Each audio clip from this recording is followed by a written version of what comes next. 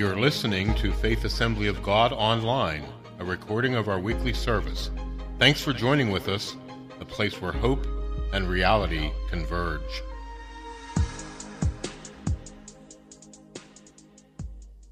If you have your Bible this morning, John chapter 17. If you're happy and you know it, clap your hands. If you're happy and you know it, clap your hands. If you're happy and you know it, then your face will surely show it. Some of you are stuck right there. That's not working out too well. How many have found out in life some things are not meant to just be told, they're meant to be shown? Some things aren't just meant to be told or spoken, they're meant to be shown. And when you're happy, it's one of those things that if you're happy and you know it, then your face will surely show it. You can't prove to somebody, I'm happy. Prove it. Some things aren't just meant to be spoken. They're not meant to just be told. It's meant to be shown. This morning we continue our series as we've been looking at Full House. And our goal is establishing homes that are filled with the presence of God. To establish homes that are full of the presence of God. We want a house here as Faith Assembly, a body of believers. We want this house to be filled with the presence of God. But this house will be affected by our houses. This house is affected by our houses. And as our homes are filled with the presence of God, as we create atmospheres where the presence of God is welcome and invited in our homes, it will flow and develop and will impact our world. We want God's blessings. But if we want God's blessings, we've got to be people who are intentional to create an atmosphere where God's presence is welcomed. If you want His blessings, then welcome His presence. You cannot have the blessing of God without welcoming or setting an atmosphere that would welcome His presence. This morning, I want to share a message with us as we continue this Full House series, simply titled this, A Public Display of Affection. In John chapter 17, if you have your Bibles, looking at this scripture, Jesus is presenting a prayer. Now, this, I believe, is what we ought to call the Lord's Prayer. But if you've been around church and you know about the Lord's Prayer, some of us we know the Lord's Prayer as a prayer that we've memorized and become a help for us to pray. But I believe that is better called the disciples' prayer, not the Lord's Prayer. The Lord Jesus taught us how to pray, and He said this is how you pray. And it became the disciples' prayer, really. Because we know that because Jesus, in that, He prayed. One of the things that He prayed and taught us how to pray is forgive us our sins or our trespasses as we forgive those who have trespassed or sin against us. How many know Jesus didn't need any forgiveness because He never sinned? How many know that? This wasn't the Lord's Prayer. That's not the Lord's Prayer. It's the disciples' prayer. We're the ones who pray, God, forgive us as we forgive others. Help us to be forgiven and help us to forgive others around us. But this prayer here in John chapter 17, I believe would be appropriately called the Lord's Prayer. Jesus has just been talking to His disciples in the chapters previous, and He's telling them that He's going to die. There's a plan that's in place that He would die, and after dying, He would rise again. And as He's talking to them, He tells them the importance of Him going, because He says that when I go, the Holy Spirit will come, that God will send the Comforter. And then in chapter 17, what we're going to be reading here, Jesus goes from talking to His disciples to now talking to God in front of His disciples. He goes to a prayer, and here's what it says in John 17, looking at the first verse. When Jesus had finished saying all these things, He looked up to heaven and said, Father, the time has come.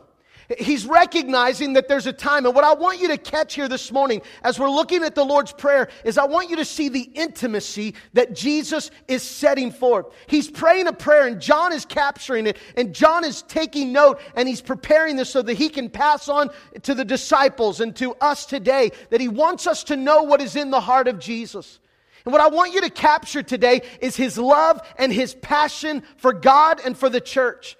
That we can hear these words, but I want you to hear what it is that's inside of them, of how deep His love is, how much He desires, what it is that He's wanting to express, and what it is that He's wanting to show, the intimacy. Jesus, of course, allowed that love to go public, and He expresses it here in John 17. He says, Father, the time has come. Glorify your Son so He can give glory back to you.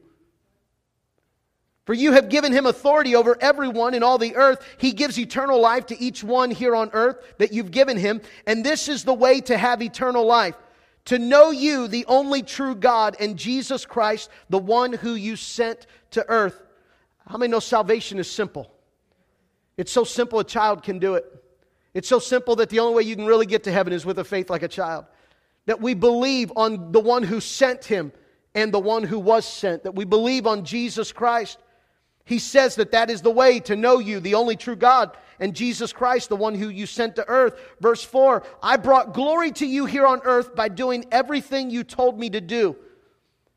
Recognize that Jesus is prophesying because he hadn't yet done what God had sent him to do, and that ultimately is to die on the cross.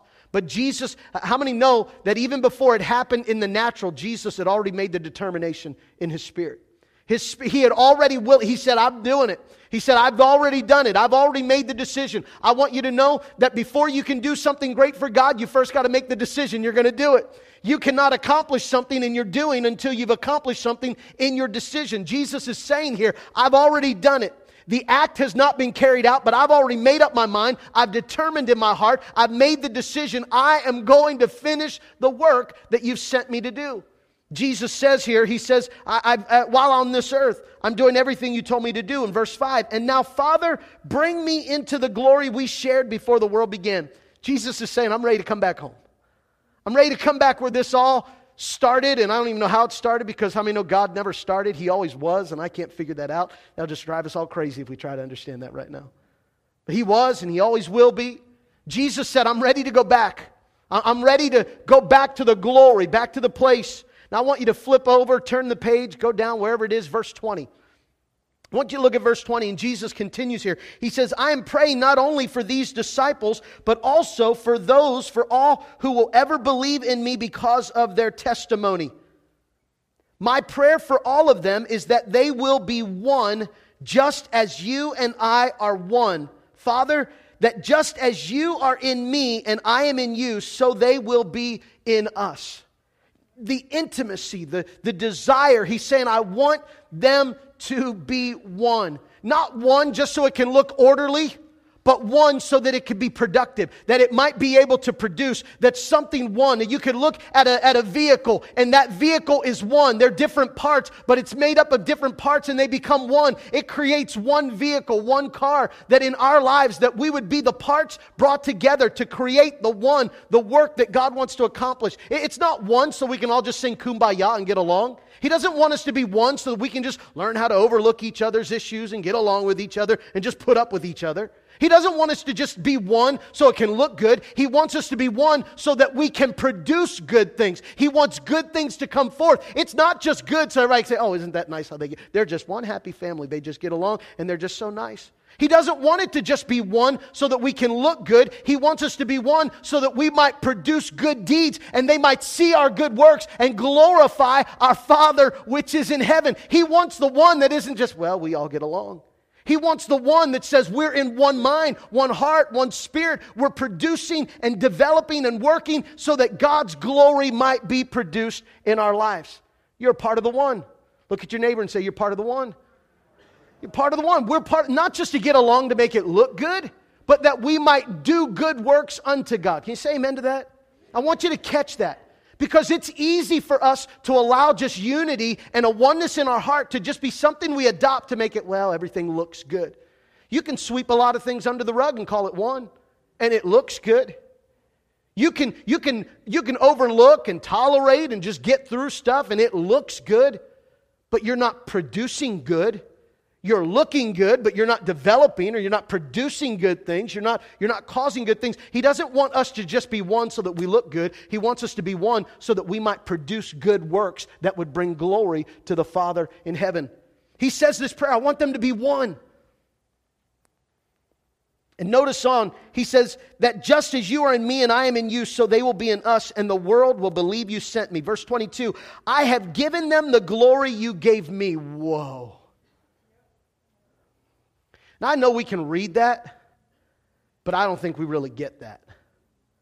How many would admit with me this morning and say, Jason, I hear it, I believe it, I see it, but I don't get it?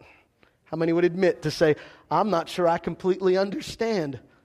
That he says, I've given them the glory that you gave me. Wow. That's big stuff. He goes on. He says, so that they may be one as we are one. I in them, you in me, all being perfected into one. Then the world will know that you sent me and will understand that you love them. Listen to this. You love them as much as you love me. What? Did you hear that? God, I want them to know that you love them just as much as you love me. How many know that God the Father loved Jesus Christ the Son? We know that, but how many are still working on understanding and believing and developing confidence that Jesus or that God loves me the same way He loves His Son? That's overwhelming. That He loves me to the level of His Son. Now listen, I've got to be honest with you. I love you. I'm not sure I love you as much as my son.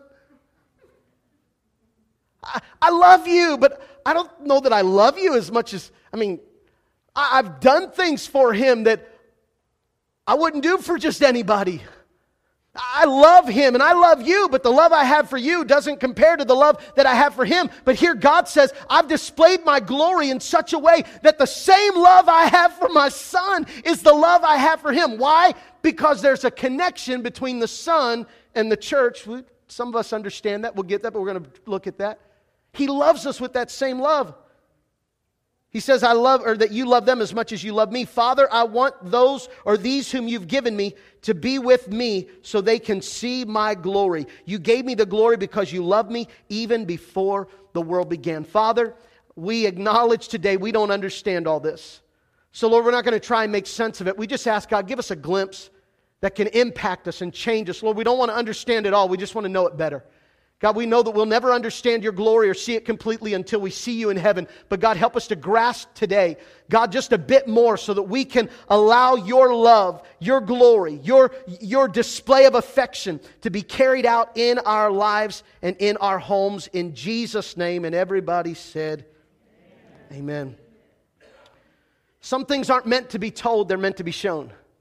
I'm proud that I grew up in a home that even to this day, my parents in their public display of affection still grosses me out. My mom and dad will kiss on any moment at any time.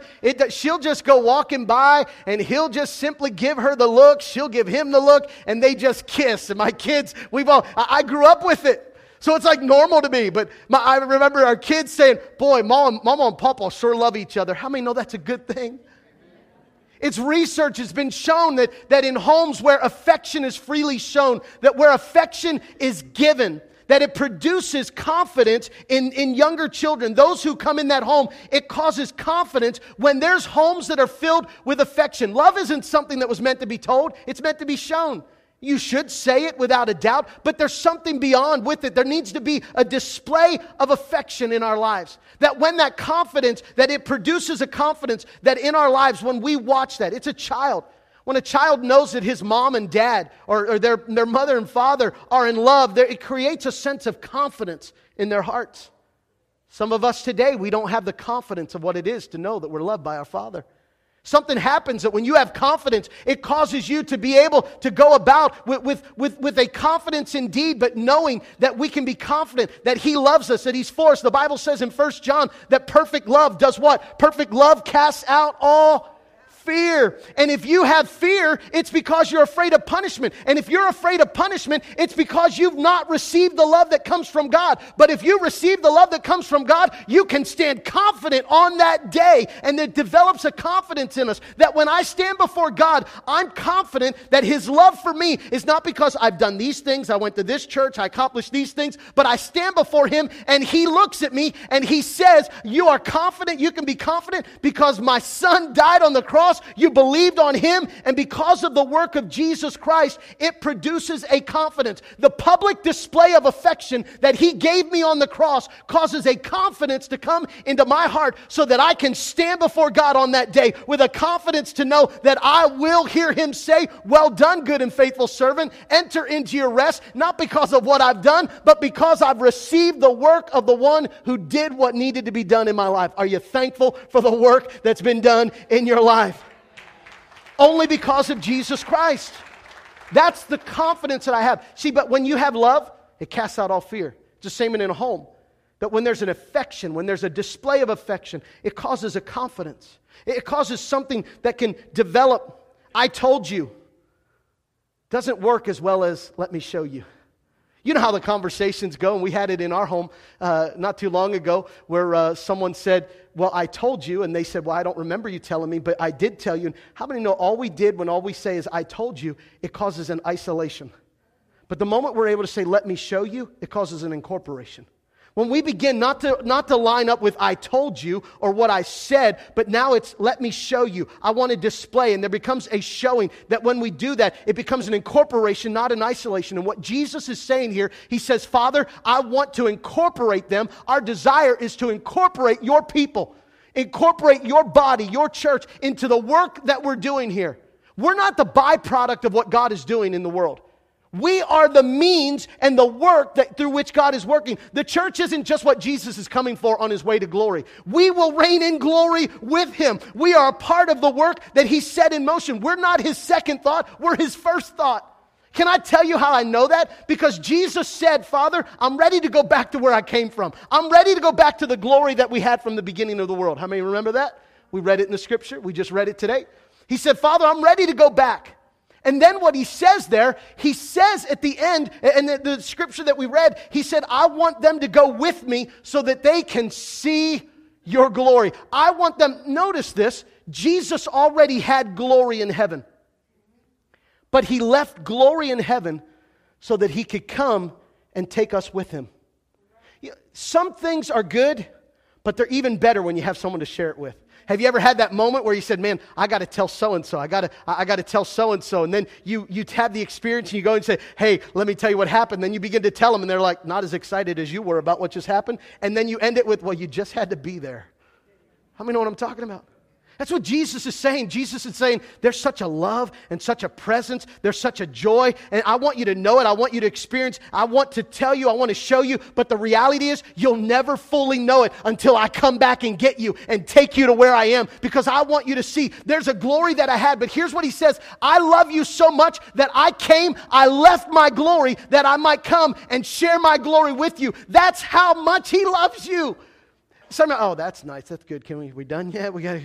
It's a good sermon. What we preach about? The Lord loves us. That's good. But I don't know if we completely understand and allow ourselves to capture what it means that he loves us. He left glory and he loved you so much that it's almost like he would say to his Father, Father, this is great. I love this. And this is good. We're up here in heaven. We're ruling. This is so cool. But this isn't complete yet until we go and get the bride. And I can't wait to show, because it will be altogether fitting and better and complete the moment I go get my bride and bring her here to let her see and share in this glory, because then it will be complete. Man, to think how much he loves me.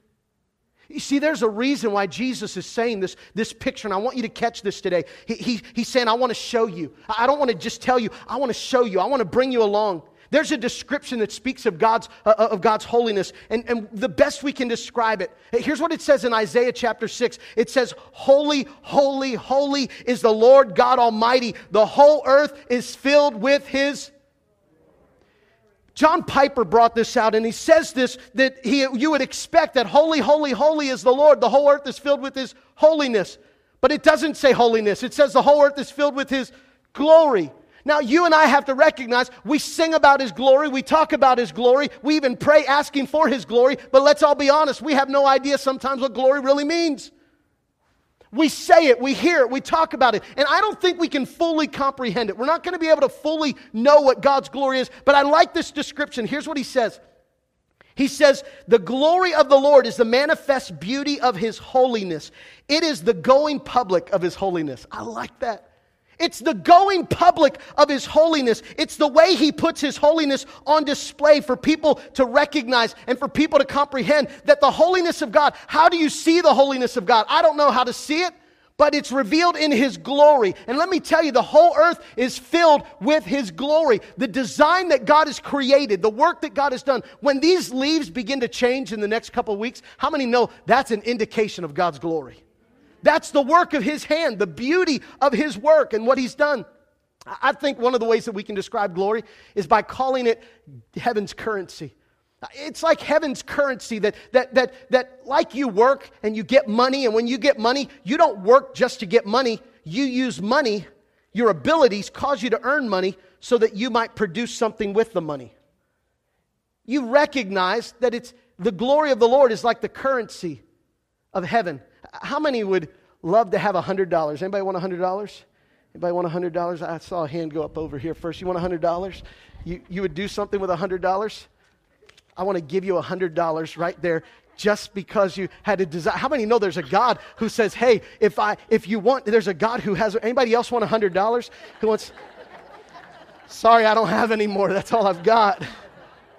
But you recognize, listen, there is a God who has more than enough. And what he says, I'm giving you something that I have. And you could look at that and you say, man, Jason gave me $100 and you could sit on that $100. But if all you ever did was put it in your pocket and sat on the $100, that $100 would not produce anything. I didn't give you $100 just so you could hold it. I didn't give you $100 just to sit on it. I gave you $100 that you might put it to work, that it might use, that it might go towards an effort and produce something. Let me ask you, the Bible says that God has given us his glory. So what are you doing with it?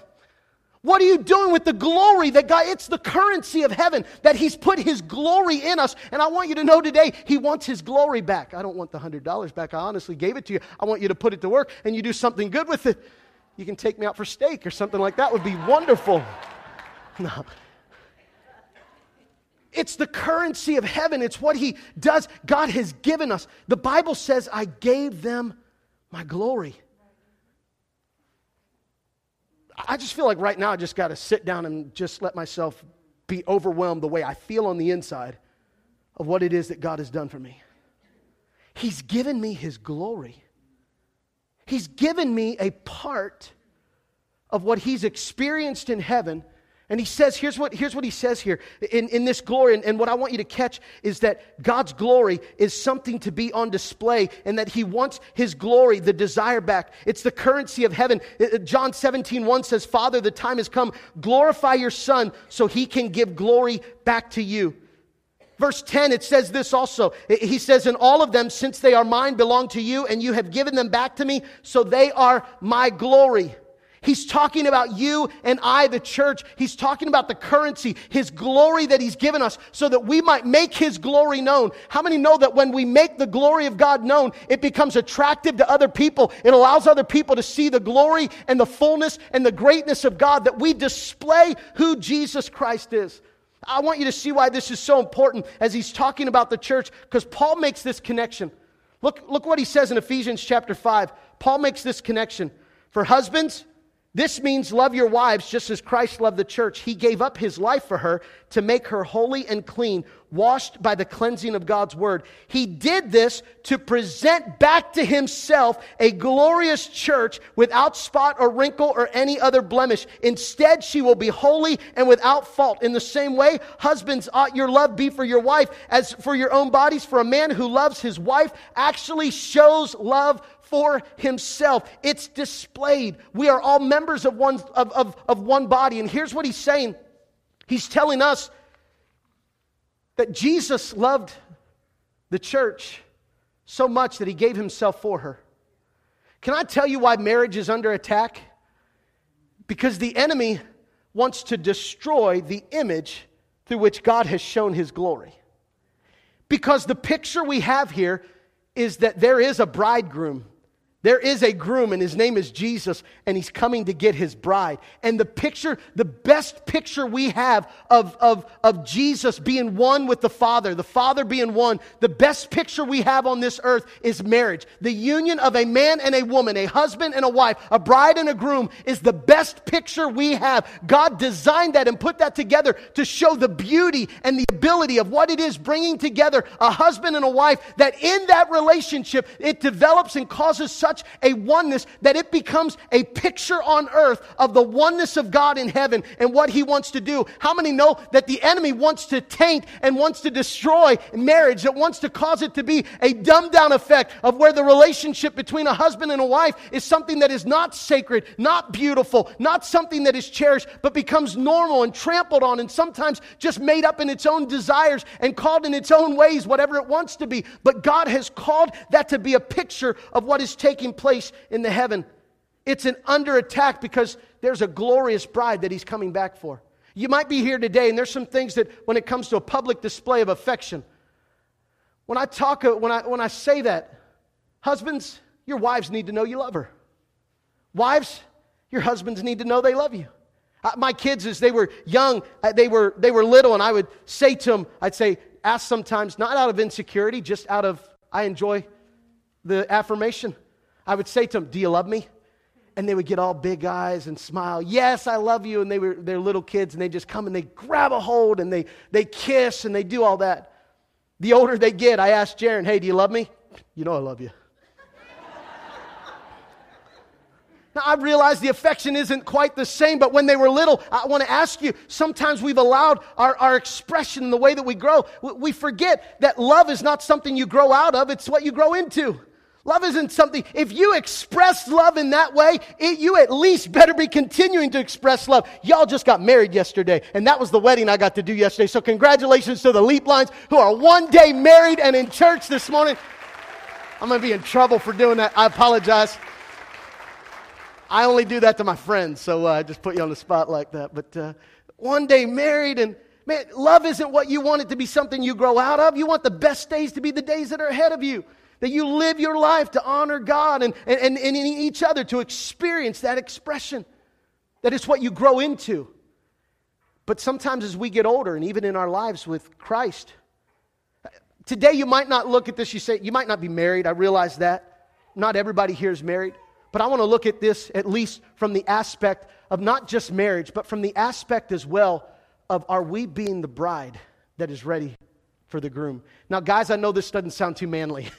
We're the bride. We're part of the bride. And it doesn't seem to, but it works in the way God has put stuff together. We're part of the church. He's coming for the bride. Are we a bride ready for our groom's coming? Are we ready for Him to come, the King to come, a readiness? How many would say, I want the glory of God in my midst? I want the glory of the Lord to be displayed in my midst. Let me give you a couple things this morning that for us to see the glory of the Lord displayed in our midst, it's a place that we need some public display of affection. That becomes a part, and I want to share this with you just this morning, that we would be the bride and a readiness, that we would have the confidence to know who we are in Christ and a readiness for His return. Here's number one. Jesus said, it's time. The time has come. Glorify your Son so that He might give you glory. Give glory back to you. Number one is this, that it's time to go public. It's time to go public in our relationship and in our walk with God and our love with God. Now, you can apply that to your marriage, to husbands and wives, but I want to look from the aspect of us being the bride of Christ. That as a bride of Christ, have we allowed our love for Him to be a public display? Or have we said to God, when Jesus says, do you love me? You know I love you. What did Jesus say to Peter? Then go feed my sheep. It's show me. Don't just tell me. It's connected with something that you're called to do. Let me ask you, are you doing what God has called you to do? Is there a public display of your affection? Is your relationship with Jesus Christ something that you've allowed to become displayed? Something that you've allowed to become a part of your mark and of your life? Are you allowing yourself to display the glory of God? You might know the scripture, and if you don't, it's found in Matthew chapter 10, verse 32. You can jot that down. But listen what it says. Everyone who acknowledges me publicly here on earth, I will also acknowledge before my Father in heaven. But everyone who denies me on earth, I will also deny before my Father in heaven. You've heard the scripture. Some of us may have heard it, but it's in essence, it's saying this. Jesus is saying, if you acknowledge me, on earth, then I'll acknowledge you before God. Some translations say confess. If you confess me before man, then I will confess you before the Father. The root of that word, confess, means two parts. It's two words put together. And here are the two words: to speak on behalf of. That when God acknowledges you and I, He is speaking on our behalf. He is acknowledging us before the Father. I know we've used that scripture to say at an altar call, and it's appropriate, but that's a small part of what that picture means. That we would say that if you want to acknowledge God today, come forward. That if you acknowledge God publicly, He'll honor you and acknowledge you before God. That is true, but that's a small part of it. Here's what that scripture is saying, though, in the heart of it. He says, if you acknowledge me publicly, then I will acknowledge acknowledge you in heaven. I will speak on your behalf. What is Jesus doing? He is seated at the right hand of the Father. Doing what? He's making intercession for you and I. Here's what Jesus is saying. You want your prayer life to go to another level? You acknowledge me on this earth because I'm seated right beside the Father, and I can whisper on your behalf. I can speak on your behalf. I can go on your behalf. I can say, God, on behalf of this child, there needs a work. And here's what he's saying. If you acknowledge me publicly, you know what that means? That means, God, I'm living my life, and in this situation, I want you to receive glory. Jesus is up in heaven, and he's saying, God, here's an opportunity for you to display your glory. There's a child of yours who's public with their faith. They're public to let you be glorified. And God says, oh, if it's about glorifying my name, you better believe it. You can speak on my behalf because I'll pour out the glory and I'll pour out the work so that my name might be glorified. When you come in line with God, you allow that. When you acknowledge him publicly, that scripture is a scripture of prayer. Yes, it's a scripture of living our life out loud, absolutely. But how many know Paul said this? Pray without ceasing. It's a lifestyle of prayer. When I'm living my life to say, God, I want you to receive glory publicly. I want my life to publicly display your name. I want to publicly declare the glory of God in my life. Jesus seated at the right hand of the Father, who's making intercession, said, hey, Father, there's a child of yours down there, and he's publicly declaring your name. He's publicly positioned himself so that you might get glory. And God says, oh, if it's about my name being glorified, you better bet I'm going to pour it out. Because I want my glory to display who I am.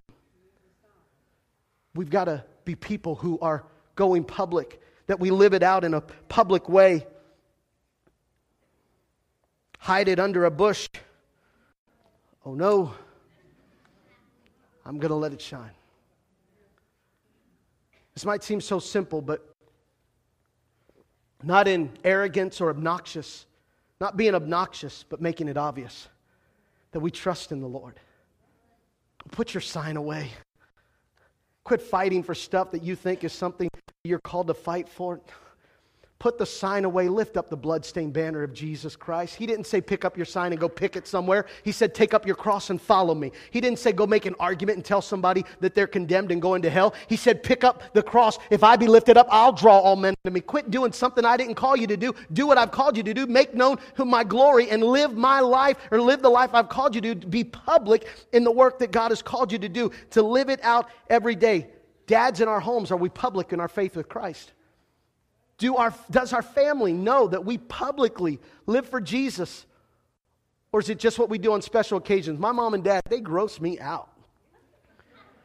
Dad will still kiss mom. I remember when I was a kid and Dad would come up, he would preach, and Dad would come up to the front, and he would always pass Mom. It was the church in Gettysburg where we were, and even in Littlestown. And on his way up, he would stop and give her a kiss. And I remember thinking, in church?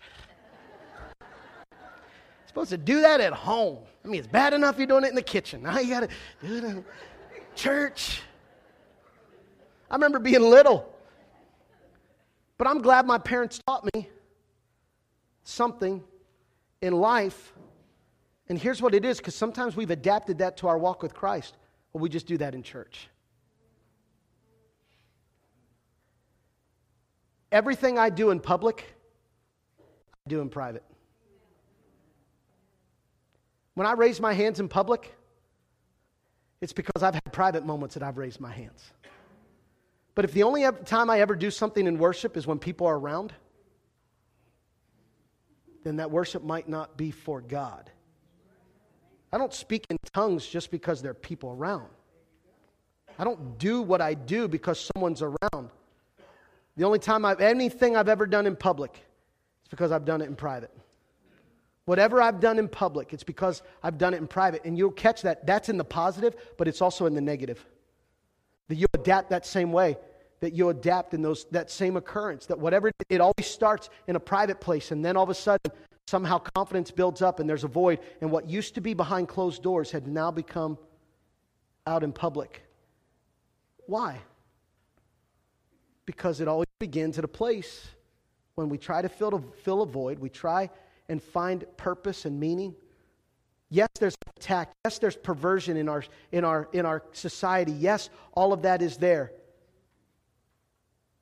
But the greatest hindrance is not that perversion has risen up, but that righteousness has stepped down. It's not that perversion has risen up, it's that righteousness has not been to a place where it ought to be. I've said it this way. You can complain all you want because the sun or darkness has occurred. You can complain all you want in, what in the world is that? That was special. Okay, let's pray. Father, I have no idea what this is. That's the phone just saying amen. That's all it is, yeah. When darkness seems to be great, it's not because darkness is greater. It's because the source of light has gone into hiding. When the sun goes down, darkness didn't become greater. The sun gave way to darkness. The sun was hidden. The sun was put into place. I'm saying to us, church, it's time for us to be called out. It's time for us not in arrogance or obnoxiousness, but in being obvious with confidence that we stand up and we proclaim the hope and the truth of who it is and what we have in Christ. I want to close with this. Let me say this. Number one, it's time to go public. Number two, it's time to be productive. The enemy wants to destroy anything that is meant to produce. Jesus said this, glorify your Son so He can give glory back to you. I can't do anything without you, Jesus is saying. Everything you give me, I want to give back to you. Jesus is saying, I can't do anything without you. And everything you do for me, I want to give back to you. Revelation chapter 4, the Bible says this, whenever the living beings give glory and honor and give thanks to the one seated on the throne, the 24 elders fall down and worship the one sitting on the throne. And here's what they say. They lay their crowns before the throne and say, you are worthy, our God. You are worthy, O Lord, our God, to receive glory and honor and power forever. What they're doing is they have crowns and they're laying their crowns before God. The crowns that they've received. What did Jesus say? You are my glory. You are my glory. I want to see, I left glory, but glory is going to be enhanced because glory is nothing if I don't have it with those that I want to share it with. He came back so that He might show us His glory, that He wants to bring us to a place to be with Him. Paul says this in Thessalonians. Paul says this question. He says, after all, what gives us hope and joy, and what will be our proud reward and crown, or our glory in other words? He says, as we stand before the Lord Jesus when He returns. And here's what He says, it is you. What will be our crown and what will be our glory? It is you. That as we become that work, that we reproduce. Can I tell you why marriage is under attack? Because as well, marriage is meant as on this earth. It is the sign of which God's work takes place, that the way to produce life is through a husband and a wife, a man and a woman. And what God has set in place is that is the opportunity through which life is produced. And how many know that God is the life giver? God is the one who creates life. So the enemy wants to destroy or mar the work that God has set in motion to give life. He wants to bring destruction because he wants to cause there to be a destruction upon the things that represent the glory of God. And I want you to know that's not just one agenda that's affected that. Marriage was not under attack because of recent laws. Marriage was under attack because of a divorce epidemic that has taken place and because of difficulties that have hit the home. That's not a statement of judgment. That's a statement of fact. That's a statement of these are the realities of what we live in because we are a fallen people. We are a people that are under concern, that have need and have issues. That's why when we stand before God, we don't stand in confidence because of what we've done. We stand in confidence because of who Jesus Christ is. That is our only hope and our only help. And if you hear me say anything today of condemnation, you're not hearing the heart of God. Because if you hear condemnation, then what you're wanting is you're wanting to hear what you want to hear. And if you don't hear what you want to hear, then you call it something it's not. When we don't hear what our itching ears want to hear, we call it condemnation. That's not condemnation. That is righteousness spoken in truth. And when the truth is spoken in love, when you allow the truth of God's word to come in and to penetrate the difficult places, it gets a hold of you. Sometimes my mama needed to slap me across the head. Sometimes I needed to have that, hey, quit living in your own world, doing your own thing, living the way you want, doing what you want to do. But we go to God, and whenever something confronts us in the way that we're living, in the way that we're acting, in the things that we're doing, we somehow, we call it condemnation. But Jesus already took that off the table. He said, there is now therefore no condemnation for those who are in Christ Jesus. Raise your hand if you're in Christ Jesus this morning. Raise your hand if you're bought by the blood of Jesus Christ. Then I want you to know this morning, there's no condemnation.